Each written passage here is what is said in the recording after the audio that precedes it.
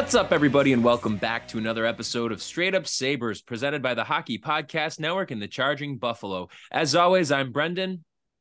And I'm Taylor. And Taylor, we have a packed episode today as we are going to be discussing the Sabres' most recent game against Seattle. We're going to be talking some injury updates, and we're going to be talking most prominently about the fact that the Sabres were getting some national recognition on Wednesday, and not for any of the right reasons.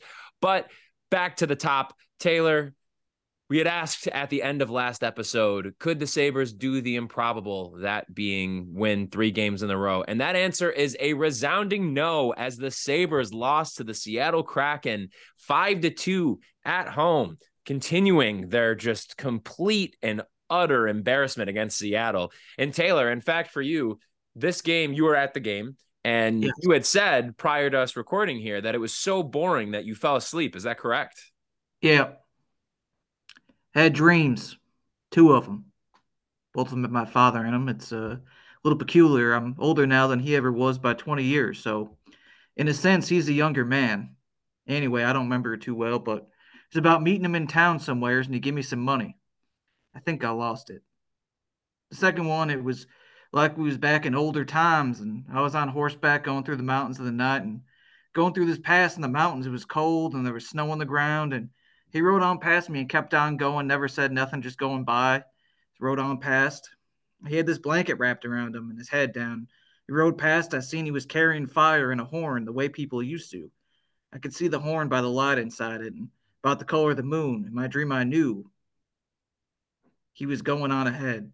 He was fixing to make a fire somewhere out there in all that dark and all that cold.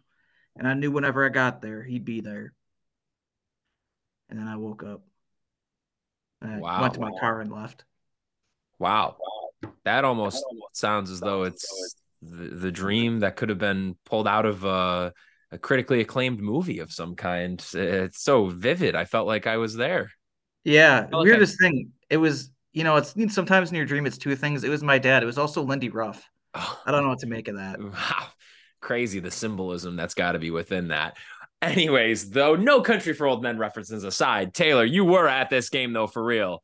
I was. And by the looks of it and by the sounds of it from watching, not exactly the most friendly environment to be in if you are a Buffalo Sabres player. No, People were no, pissed. absolutely. Yeah, and it started the way so many weekday games start these days, quietly.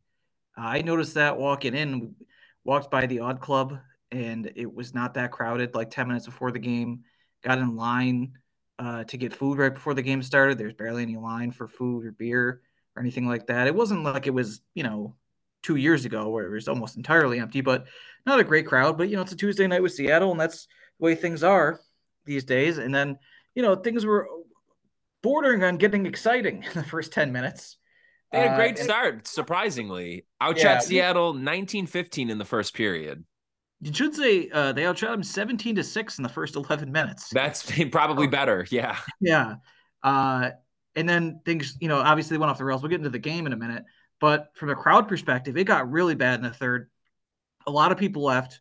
It was it got quiet and then it got loud in terms of boos near the end of the game. And some people in particular, when it gets quiet like that and there's not that many people there, you can hear individual people yelling. There was a lot of people yelling, fire everyone, things like that. Things like that. And then you get, someone threw a beer on the ice. I just missed that. I left with like 10 seconds left.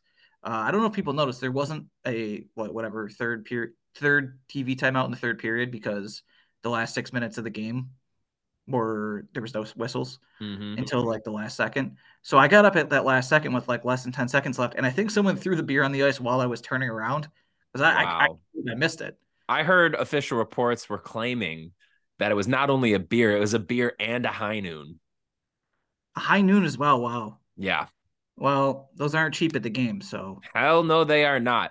Yeah, it was an ugly one. You finally get a good start out of these guys. And then Alex Tuck in his post game, I believe it said something to the degree of like, you can't just have the great start that we had and then one bad play happens that doesn't go your way and then boo-hoo and we just sit back on our heels after that. And that's kind of how this game really felt. Like you said before, they got off to a commanding start in the early goings of this one, which was a great sign.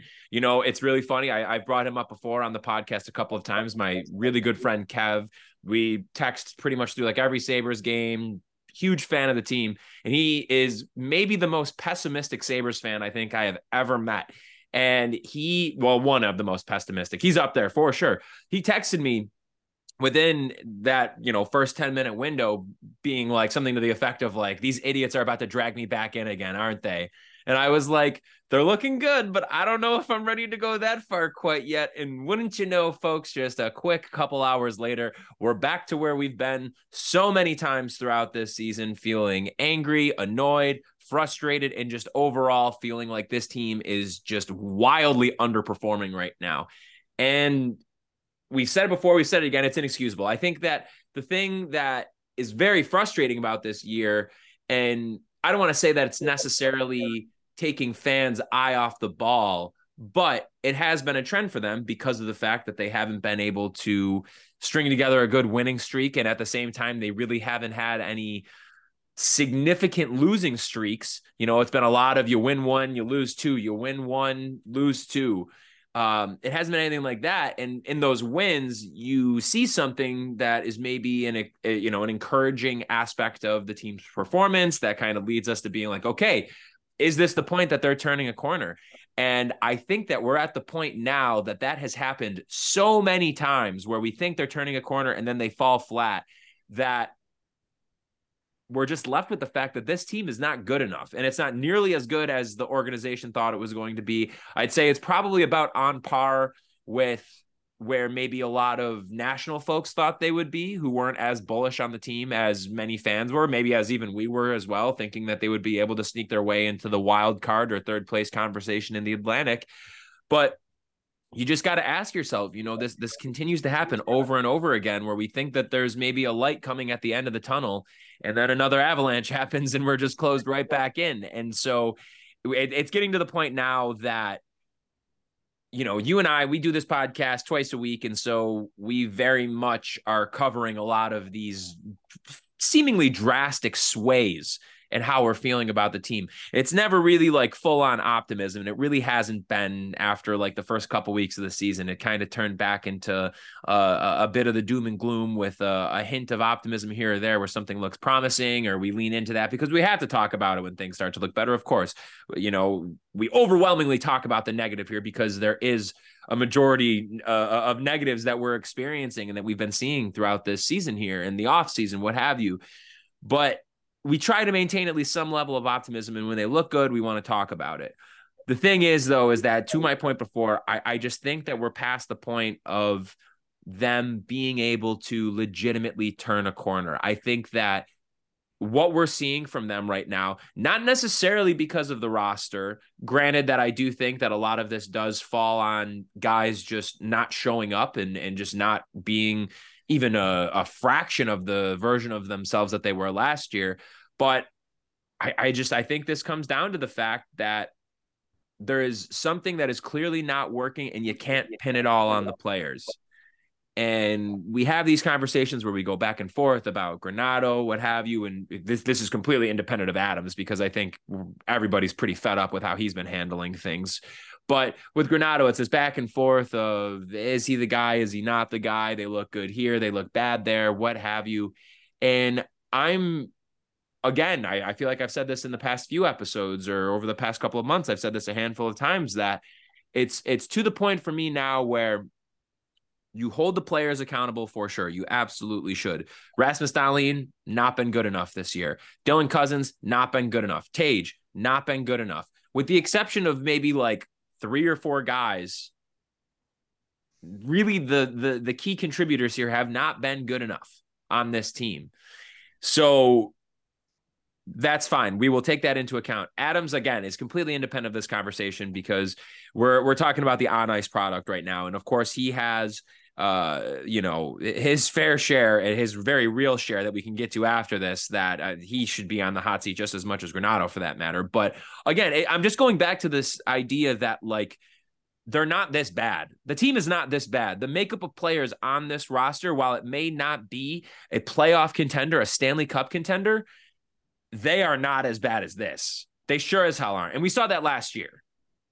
Yeah, I would say the easiest way to think about it is you should be mad at Kevin Adams because he put a team on the ice that was likely to be like in the range of last year, the 85 to 95 point range, on the playoff edge, considering that that's their range, pretty likely to miss the playoffs, had a chance to be a wild card, and didn't really choose to improve, especially in net, where if you really want to get in the lower end of that range, that's where the possibility was to really slip up.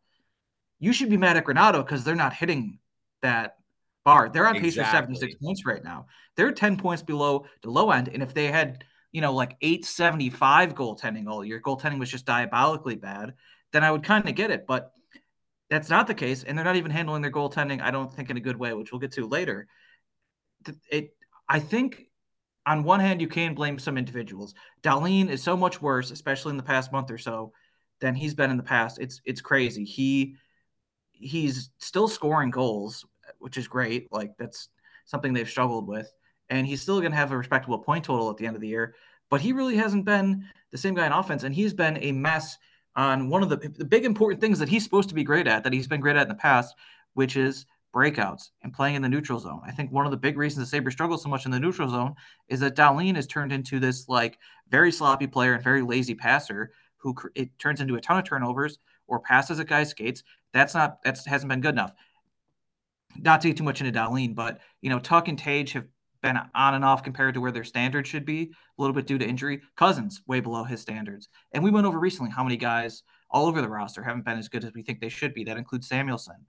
That kind of includes Owen Power not taking the next step. Yep. It kind of encompasses Gergensons is another guy. Encompasses the entire team's slow starts, or like last night's a good example of them crumbling when one thing goes wrong, or in certain games just having a totally feeble offense because the other team decided they want to muck up the neutral zone. And that really gets me to that's on Granado. That's all on Granado. If you have, 100%. it's kind of the old adage of if you run into an asshole in the morning, you ran into an asshole. If you run into assholes all day, you're the asshole. If you have one player that's underperforming of Darlene's stature, that sucks. If you have a ton of guys underperforming, you got to start looking at the coach. You can't just get a whole new team. Well Can I said. say one thing real quick? That's Please, off. yeah, I have a point, not a rebuttal. I have something to add on to one of your points, a question that I want to ask you. But yes, go ahead. All right, just quickly. Nick Saban retired. What? Yep. Did this just get announced right now? Just right now, yeah. So people at home are going to know this already, but because Pete Carroll was the story today, Pete Carroll is moving into the front office for Seattle. He's not going to coach anymore. And within 1 hour, Nick Saban also retires. Really trumped Pete Carroll's end of his coaching career. That's pretty crazy. Wait, that is wild. Do we think that this is actually him retiring, or do we think this is something with like getting out of a contract to coach elsewhere? Like, what's the Chris Lowe from ESPN says he is retiring. wow? Crazy. Wow. So yeah, well, I'm sure we can move on in a second because Yeah. we're not college football experts. But I think, as a casual college football fan who's a casual fan of most sports in America, Nick Saban is easily on my Mount Rushmore of coaches of my lifetime, which is basically the 21st century. Yeah. Uh, Probably the best. And I also say I'm excited for college football to not have him Yeah, because me too. Alabama is kind of like a Jason Voorhees, Michael Myers type character every season. Just even if they're just an unstoppable killing machine or they're dead, but are they really dead kind of Right. every year? So Good yeah, analogy. thank you. Appreciate it. Bill Simmons would have been proud of me. He is proud of you, Taylor. Don't you Every worry day. about that. I did want to ask you something though. Going back to Darlene, I had brought it up. God, it was probably within the last few weeks. I had made a point that I felt like one of the problems that the Sabres were having with a lot of their breakouts was the fact that it felt like a lot of the forwards were drifting out of the defensive zone and in and up through the neutral zone before the puck was even past the faceoff dot. And it really, I feel like last night there was a few instances of it. In the, I believe in the Pittsburgh game, I'm remembering a few instances of it. that it feels like that is just again, is something that feels like it comes down to coaching as well, kind of tying the 2 points in. But is that something that you've been noticing, or you noticed last night at all, that the forwards are just drifting too far out of the defensive zone before the puck is even off of a defenseman's stick? And it just feels like, again, it's to the point of these unsuccessful stretch passes that just aren't working and are leading to turnovers in the neutral zone. And it just feels like their breakouts are very, very messy and discombobulated because of that. Did you catch any of that last night yourself as Yeah, well? I think that leads to a lot of odd man rushes the other way. Yeah, I think that was pretty clear last night, even though Levi actually did save some of those. That was good, the bright spot for his performance. But yeah, I noticed that there's a combination of the forwards kind of looking to get out of the zone too quick. Or I guess the problem isn't so much that it's all the forwards, it's that there's not just like one guy who seems to be hanging back or having any understanding that this could go the other way. Because I think a lot of times, especially when Dowling and Power were occasionally on the ice together, that it just seemed like neither of them was the guy that's like, I'll hang back. I got you, bud. It was a lot of times it felt like, wow, they're both kind of cheating, and then every forward is too. And even when there's one defenseman back, it looks like it. I don't know. Maybe it's part of Granado's system of guys playing better. I think centers just have to be more defensively responsible in general. I know last year, even agreed. really happy with how things were going. Tage and Cousins did not have good defensive metrics. Pretty brutal ones actually. So I don't know. I just don't think that those guys have been particularly defensively responsible. Also, if you're gonna just put guys in different lines, do it in practice. Can I, as Don't a do it quick before side the first too, period. can I throw an idea out there really Yeah, quick? I was thinking about it last night during the game, and as I was chatting with Cav yesterday, it had kind of just come up, and I just thought about it and think it is something at least worth exploring. Granado last night during the game, pretty early on, I think they only had like one or two shifts together, took Tage off the top line and put Middlestat between Skinner and Tuck. It is no secret that Middlestat obviously has been having a great year this year. Those three do work together. They showed that last year. They've showed it at times this year that they do work. Tage, as we talked about, really, there's injuries involved there, but he hasn't been finishing nearly to the degree that we know that he's capable of. I was thinking about it because another underperforming player on this team is Dylan Cousins. And I feel like Granado has had Quinn, Cousins, and Paterka for the most part attached at the hip with one another. I would like to see Tage in between Paterka and Quinn. What do you make of that? What are your thoughts about that? And then you move down Cousins and play him with Benson and Greenway. yeah, I think so. I don't think it's right that Tage is on the third line like that, and I don't think that line really worked, to be honest. No, I And didn't I either. gotta say, that's kind of what I was getting at before. Like they look discombobulated. I don't know. Do they have chemistry? Do they practice together that much? If you want to move Casey up to the first line, I get it, 100%. But I guess, with the whole uh, issue here, what threw a wrench into all of this is that Cousins has been so bad because the top nine should be so obvious. It should be so easy. It should Right. be the top two lines from last year, and then you have Benson, Greenway, getting centered. Sorry, Benson and Greenway getting centered by Middlestat, and it's like, oh, easy. And then the fourth line could be some kind of rotation of Krabs, Gergensons, Robinson, Olofsson, whoever else. But things can't really work that way, even when healthy, because Cousins doesn't. He's not really holding up his end of the bargain, so he shouldn't be getting the minutes that Paterka and Quinn deserve. So, like, I would like to see Tage there. This should be another trying things phase because this is it, man. We said this stretch had to be immaculate. It's not. So No. stop worrying about that stuff. And yeah, try things like that might work. Get into See what kind of problem chemistry. solving mode. Yeah, exactly. Or you know what? Stay and pretend there's absolutely no problems and everything's about to turn around mode. I'm sure it'll work. It's great. Call Darcy Regier. He probably thinks that's an interesting idea. Oh, I'm sure he thinks it's great. Absolutely. Um, Well, okay, before let me throw something else finds at you here because I feel like it's turned into a thing that he's been quite overlooked. But are we just like done trying with Peyton Krebs at this point? Like, is Granado just has he given up on trying to see if there's any kind of offensive ceiling there? Because I think so. I went and looked today, and Peyton Krebs on the year has been averaging 12.42 of ice time, his average time on ice. And again, he's had his moments this year, but we know what he is. But Jordan Greenway is averaging 16:31 of ice time. Pretty much just about 4 more minutes of ice time per game than Peyton Krebs. Is that, I mean, and also like Gergenson's, same thing. Gergenson's is at 12:11 time on ice. Do you really want Peyton Krebs to just consistently be getting the same ice time as Zemgus Gergensons or Eric Robinson, or and such a significantly less amount than Jordan Greenway? I mean, what are we doing here? And that, I think, speaks to, again, as we're talking about this being the time to try things out and get different looks, because clearly things are not working. Like, what are we doing with Krebs, man? It feels like his fate is sealed here, and that there's a very high likelihood that he's not going to be a Sabre this time next year. Yeah, I agree with that. It's weird that they've been so unwilling to try things with him. Like, I don't remember what game it was. I meant to bring it up on here, but they had Jost as the top line center. That was, I don't know, like a week before they just sent Joe. They waived Jost. They were so not unimpressed with him, but so unattached to him. But they're like, yeah, sure, let's give him the top line center spot.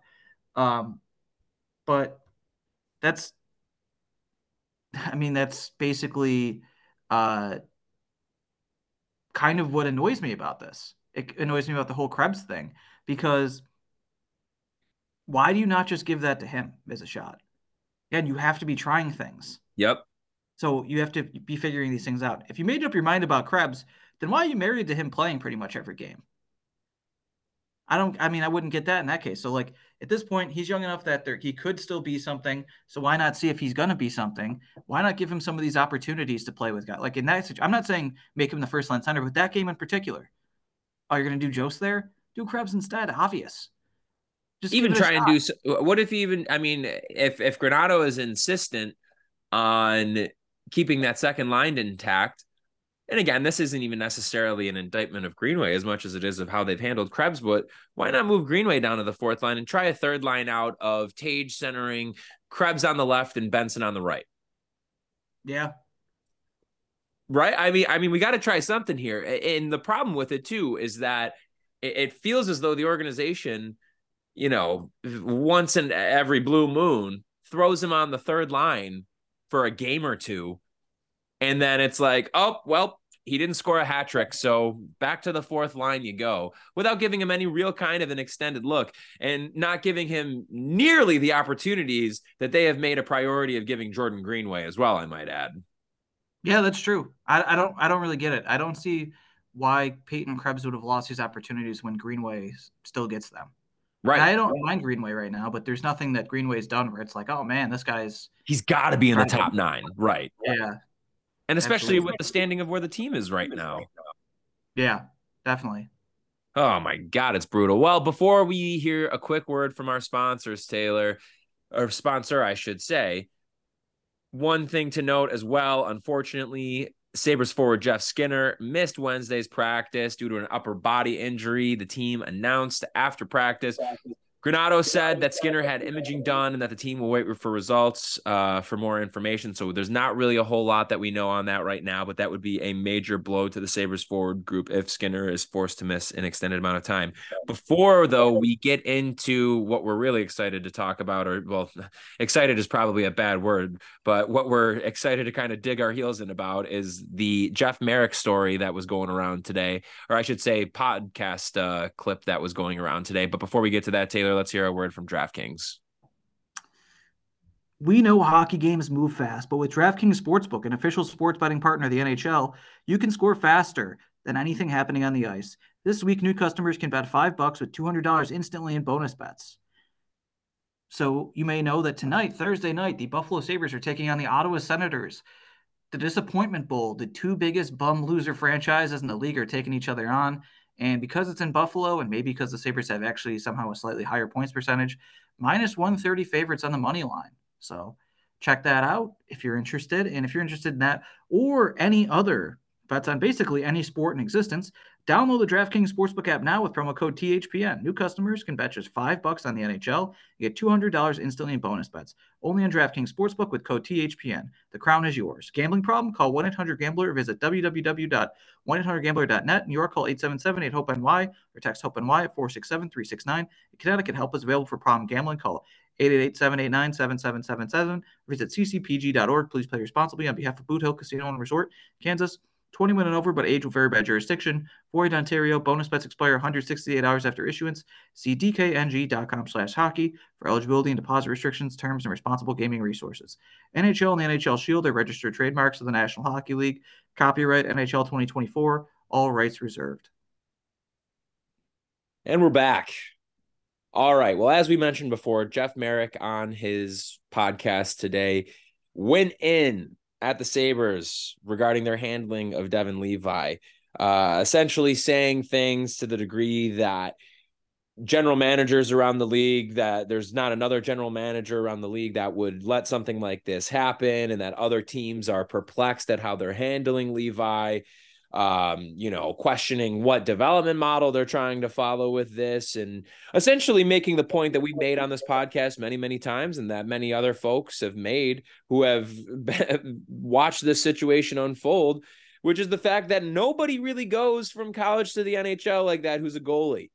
Nobody makes the jump from the amateur ranks to the professional level right off the bat as a goalie of his age, as a 21-year-old. And I think what's interesting about this, Taylor, is that even just scrolling through Twitter, there was a handful of people that were going back at it, saying things to the degree of, goaltending isn't even one of the biggest issues for the Sabres this year. Wrong. Well, Wrong. yeah, which is super, super what are you wrong. talking about? Other people saying things like, well, 890. Levi is the best one that they have right now in the organization, and it gives them the best chance to win rolling him out as compared to UPL or as compared to Eric Comrie. I got news for you guys. First of all, Taylor, yes, you are correct that it is a problem. Goaltending is an issue on this team again. We're I think living off of the average to somewhat promising start that we had in net this year and that run that UPL had, but goaltending has been bad. There was a couple of goals last night that, like, Levi, it doesn't even matter if it's Levi or anybody else, you gotta have. Okay. And then the other side of it is, again, the people who are saying stuff about how, he's the best one that we have in house, and so you have to roll him out, this, that, and the other. To both of those things, even if that was the case and you were to say goaltending isn't one of the main issues on this team, it's the defensive structure, it's the forwards not being able to finish, this, that, and the other. What are you doing for this guy's long-term future, for his development, for his growth as an NHL netminder, to run him out there repeatedly night after night, not even night after night, because you're splitting time with UPL. You're not even giving him consistent starts. But what benefit is it to him to be playing behind a team that has all of these issues that, as these people are saying, are more important than goaltending? I'm not refuting that. But if you're of the belief that the defensive system is a mess, what are you doing playing Devin Levi when you know that that's going to stun his development, when you're also not that it's the right thing by any means, but it's not like you're like leaning into him playing and you're trying to get him a bunch of ice time so that he's adapting or anything like that, something that he would be doing at the AHL level. So that's the one issue there. And beyond that too, he's the best of the three goalies. Do we not see where this season is right now and where this is going? It's not as though him being in net is providing them a spark or anything like that. And so, again, when it comes to goaltending, a position that obviously is so unique and it's so particular to the individual player when it comes to things like development track. But the fact of the matter is, though, is that historically speaking, goalies do not take this path in general, but they sure as hell don't take this path and ultimately end up working out. This could very much stunt a guy's growth if he's going out there. He's going to get however many starts this year. What is he up to now? How many starts does Levi have? Do you have that handy, Taylor? I don't. He's played 19 games. So 19 games right now, and you're at the halfway point of the season. So he gets up to, we'll say, anywhere in the ballpark of like 35 to 40 starts potentially. Playing behind a bad defense, not playing every night in a weird rotation with UPL, which quick side note, another thing to question about Granato, why didn't UPL play after a 40 save performance on Saturday? Why wouldn't you give him Seattle? I Yeah, digress on 4 that. days off. Right, right. I digress. But I'm just in awe here that anybody could really. I know people aren't like defending it, but like refuting the fact that this is a horrible idea to be doing this. There were reservations about it in the beginning of the year. Coming into this year, we said in the off season, if they're going to roll with him, it could very much end up being a massive mistake because of the fact that for me, I would rather be in a position where he starts off in Rochester and he earns his way up as compared to him starting here. Things go south, his confidence tanks, his development, at least in the short term, is getting stunted to a degree. And then you have to go through the motions of sending him down. And then you have to worry about, okay, well, when he gets called up again, if he does have to for whatever reason, then it's like, okay, well, what are the circumstances going to be that are going to make you have to send him down again if he's not playing good enough? And the blame here, tying back into the opening where we're saying that Adams is his blame in a way is independent of the issues that we're seeing on the ice as a result of the coaching, the players' decisions, whatever. For Adams, it falls to him, and he rightfully should be getting ripped because he went into this year thinking that it was a suitable plan for this team with real playoff aspirations to have them lie on the shoulders of a 21-year-old who has not proven in a sustained capacity that he's ready for the role that's being given to him, like completely given to him.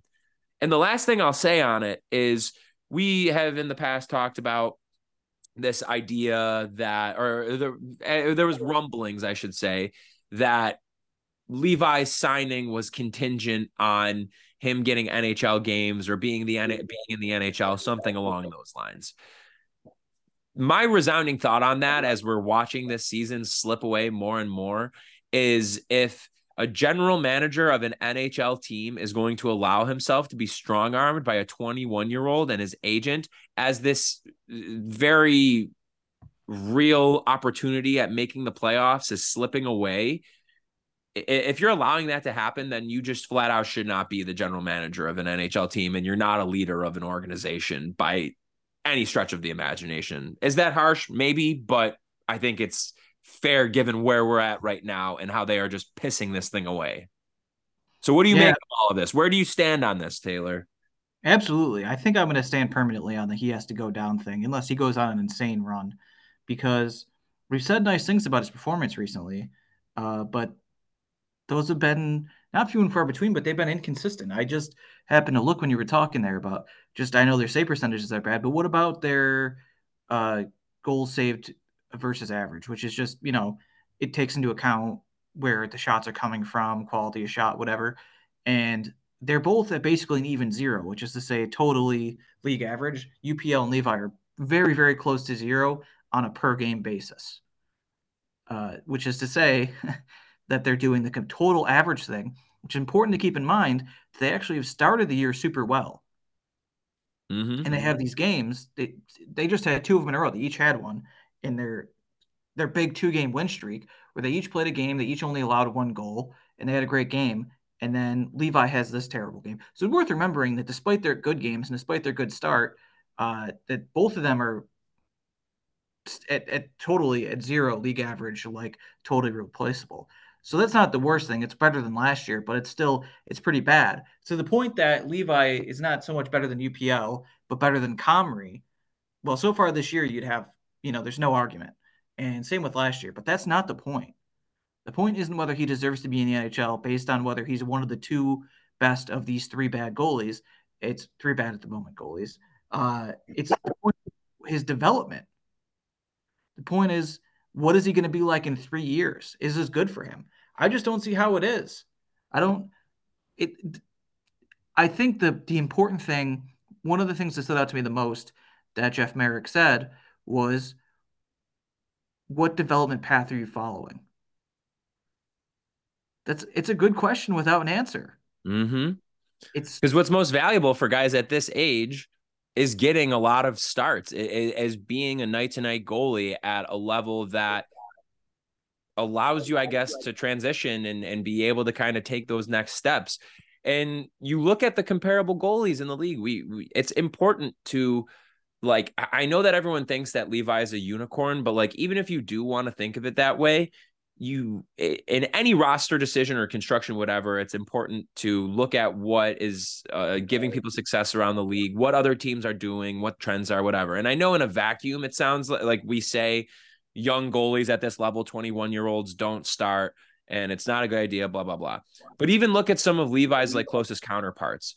Like Jesper Wallstedt is just making his first start tonight for Minnesota, his first career NHL start. Dustin Wolf, obviously they have Markstrom there, but he hasn't made his way up yet. And those two, Wallstedt and Wolf, are probably the two best goalies outside of the NHL right now, like in terms of like consistently not in the NHL level. I know Askarov is up and down here and there with Nashville, or he has gotten some starts and whatnot, but like all of these guys that are Levi's counterparts are the closest comparables for him.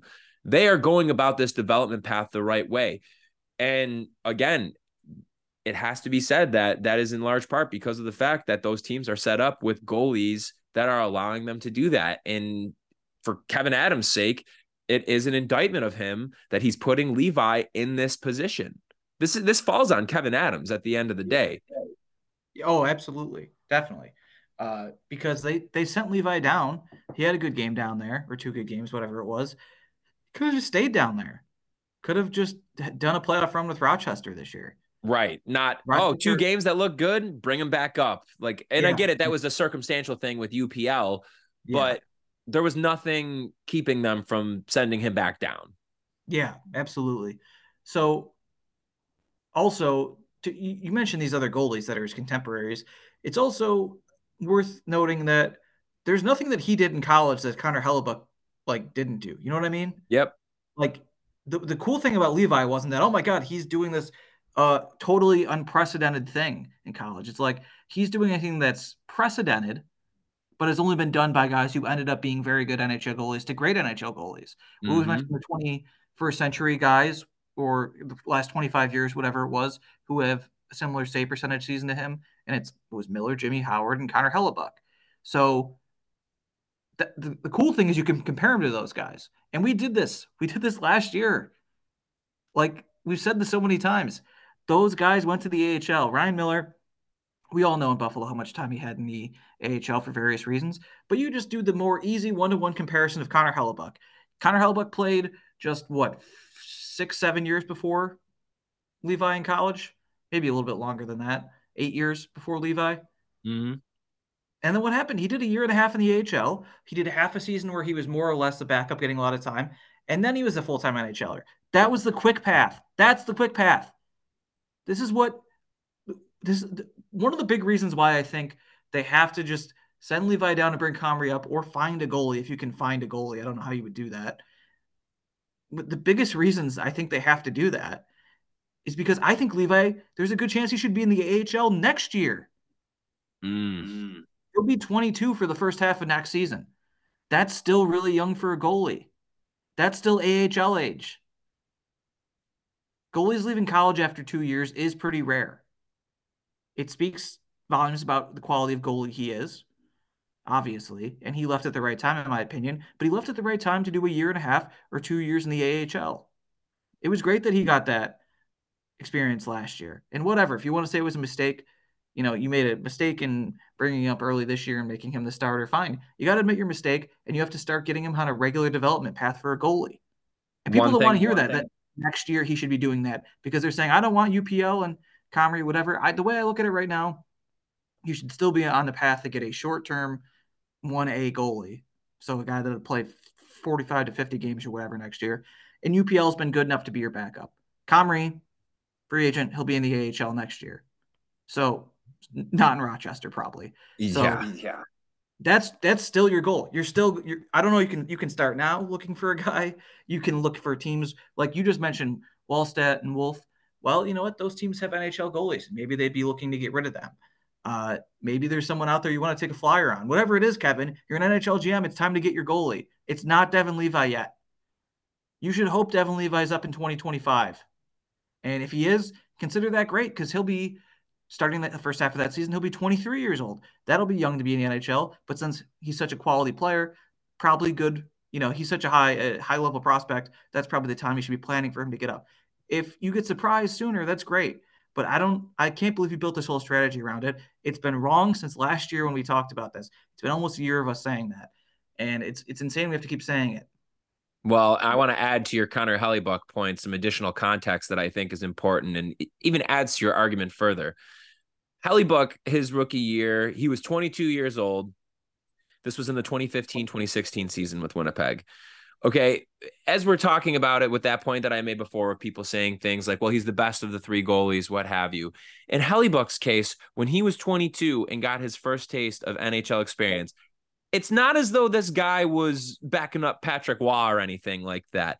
He ended up starting 26 games as a rookie. Really respectable numbers, too. 918 save percentage. That's incredible for a 22-year-old rookie. Through 26 games, he was 13, 11, and 1. Okay. The other two goalies were Andrej Pavlik and Michael Hutchinson, who started 31 and 25 games respectively. Their save percentages, 904 and 907. Pavlik was 13, 13, and 4. Hutchinson was 9, 15, and 3. So it's not even like those guys are lighting the world on fire over there for Winnipeg. And they had the proof that, wow, okay, this guy is having a pretty good start to his career. He's young, 22 years old, 918 save percentage. That's pretty damn solid. That being said, they did not immediately hand him the reins, even when he was the one in the room that was very obviously considered the best among the three. So Right. that even adds further to the parallel there between the two, that you got to do right by this guy's development. But again, even with Hellebuck, I think the other side of it too, you have to go further with it, because then there's the additional context that, yes, he had 26 games. And when it comes to Levi, one of the arguments is that, well, you want to get him as many games as possible, so you should play him more. But he already had the experience of the year and a half in the AHL that he could have afforded to be an everyday backup like that. Yep. Whereas Levi doesn't have that. So it's not as though Levi is sitting on the bench, for 55 games out of the year, and he's doing it in a learning capacity because he already had proved himself at the below level. He doesn't have anything. He doesn't have anything to hang his hat on, and making the jump from college to the NHL as a goalie. Let me tell you, fourth liners on an NHL team are shooting a lot harder and a lot more accurately than fourth liners on a D1 team, no matter how good the school is. Yeah, absolutely. Well, another comparison people want to bring up is Carter Hart, who basically he came up at age 20. Age 20 season, he made 30 starts and was good. His age 21 season, he made 43 starts and was good. And then he was an 877 in year 3. 877 save percentage over 27 games. They had to stop starting him. And that was one of the things that kind of led to Philadelphia's decline. But he's been solid since then. But the intervening years, he was 905, which is league average in 2021, 22. Then he was 907, which is barely above league average. That was 3 straight full seasons where his overall save percentage, I can't do the math in my head that quick, but 877, 905, 907. It's below 900 over a 3-year period. And this year it's good again. He's still only 25, which is great. But kind of gets to that point of how inconsistent guys at that age are, even if you're someone like Carter Hart and showed a lot more than Levi did at the pro level. Right. Absolutely. That's a great comparison as well. It's frustrating to say the least, and it's something that will be top of mind for all Sabres fans as we move forward through the rest of the season and see what Adams ultimately ends up doing with that situation. It would be something if he ends up just riding it out and maintaining the status quo right now with UPL and Levi alternating starts like that. Just the warning signs were there, the obvious reservations were there, and at the same time you knew that you were on the precipice of having the best opportunity to make the playoffs coming into a season in years, and you didn't do anything. You didn't even try and do anything. Granted, we use the analogy of like, oh, well, what are you going to go out and sign Jonas Korpisalo? Like, look how good that's working out. But at the same time, LA went out and got Cam Talbot, and look how good that actually is working out for them. Yep. They at least did something and went for it. Yeah. No one on this podcast had to get Jonas Corposalo. Exactly. But we did look at guys, so we could have been wrong. Antti Ranta, that would have been wrong. He looks terrible. Yep. Frederick, who knows? He's hurt. I mean, but I will eat the Antti Ranta one for sure. Like I Yeah, but absolutely. we talked about names like Tristan Jarry and guys like that in the offseason. Like we we none of us were saying Corpusalo. No, Talbot, who God knows? I no. mean, Talbot could go either way. I would have been fine with that. Nobody was saying But Corpusalo, and especially not when that money came out. Before he even put on the goddamn jersey, it was yeah, immediately like that's not even like a thought at all. yeah, it's Even crazy if it was though. like a 1 year, like not a lot of money thing, that's something it's like, oh, you need a body, but like at that money, of course not. That's not even in the stratosphere of being anything that at least anything reasonable that we said. Yeah, the whole point was we were going to get overpay a guy for the short term, or maybe you could get a guy for 5 years if it's good. Corpusalo definitely. I don't think he fell into either of those, actually, in my opinion. I no interest in him. I think he has kind of a different thing than the guys we have who are inexperienced. He's a lot of experience of being bad. Yeah. But I want to mention one of the best free agent goalie signings of the offseason. Gotta hand it to him. Jonathan Quick. What the hell? 9-15 in 14 games. Obviously he's a backup, I mean, I but guess it helps playing for a good team. sure does. Yeah, absolutely. Well, any other thoughts you'd like to share, Taylor? Yeah, another guy to send down. Ryan Johnson, if you're not going to play him. What the hell, dude? Thank you for bringing that up. What are they're unserious. They're not a serious organization. It's a crazy decision. They had Jacob Bryson as a guy that they know is not really the future and is a quad A guy. He just sit in the press box all the time. And they're like, well, we better send him down to make room, which is whatever. You do that when you need to make room.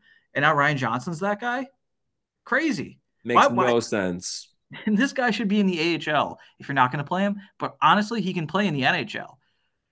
Problem is, I don't know how they want to remake their own. Honestly, I was talking through it last night. I ran into my friend Jeff at the game, and I was like, they got to redo these pairings. Even with Dahlin underperforming, he's still good. Same with Power, like they're still worth playing. But I was thinking about it. I was like, who the hell else is going to play in the top four? Like, kind of think Samuelson needs to be sat down once or twice. Clifton and Johnson out there last night. Oh my God, they look so lost. It's somehow worse in person. It's insane how lost they look.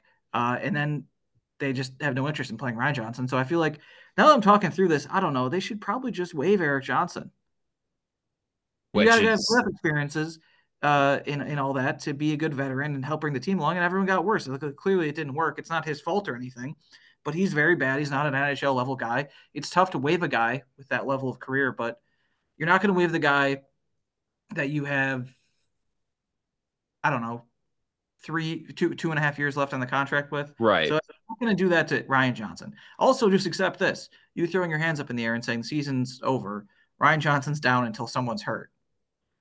I'll accept it. I Yeah. don't, but Well, I think that's the thing is that the Levi and Johnson situations are two sides of the same coin for me, where when dealing with young players like this and how you go about managing them, there's either two options. You're gonna focus on the one hand, doing right by their development path and what you think that is, or the other is you think that this guy can compete now and you want them on your roster to help you win right now. In Devin Levi's case, they want him on the roster to win right now, but it's not working. And so they're not doing right by his development path. With Johnson, they have him on the roster right now. He is good when he's out there, but they're not playing him. So they're both not getting any of his contributions out of him, but they're also in the same breath not doing right by his development path.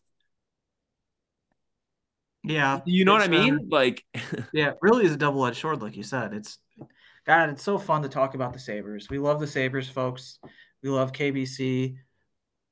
I think I am developing gray hairs because of them. We're 5 years into this now, and I think it's a miracle that it's taken this long, but there has to be some kind of effect on my physical health that this team just inflicts upon me year after year. And I let them. I let them. I'm a 29-year-old man, and I let them. You let him. I let him. Damn. Eat Arby's. Yeah, we love it. Delicious roast beef. All right, Taylor. Any recommendations you want to give? Yeah, don't eat fast food roast beef. That's when I That's can the get main one. behind too. All right, everybody. Well, thank you so much for tuning into this episode of Straight Up Sabres presented by the Hockey Podcast Network and the Charging Buffalo. Make sure you're checking out both of the presenters of this podcast on their respective websites, whatever streaming platform you're currently using to listen to this episode. Make sure you are checking out all of our fellow shows, and make sure you're following both the Hockey Podcast Network and the Charging Buffalo on social media. That would be Facebook, Twitter, and Instagram, where you could also find us, Straight Up Sabres. And before you close out of whatever app you're using to currently listen to this episode of Straight Up Sabres, we would very, very much appreciate it if you would subscribe and or follow us, depending on your streaming platform of choice, and leave us a nice little rating or review. We'll be back with a brand new episode on Monday, folks. Buckle up. This has been Straight Up Sabres. Sitting on the bedroom floor.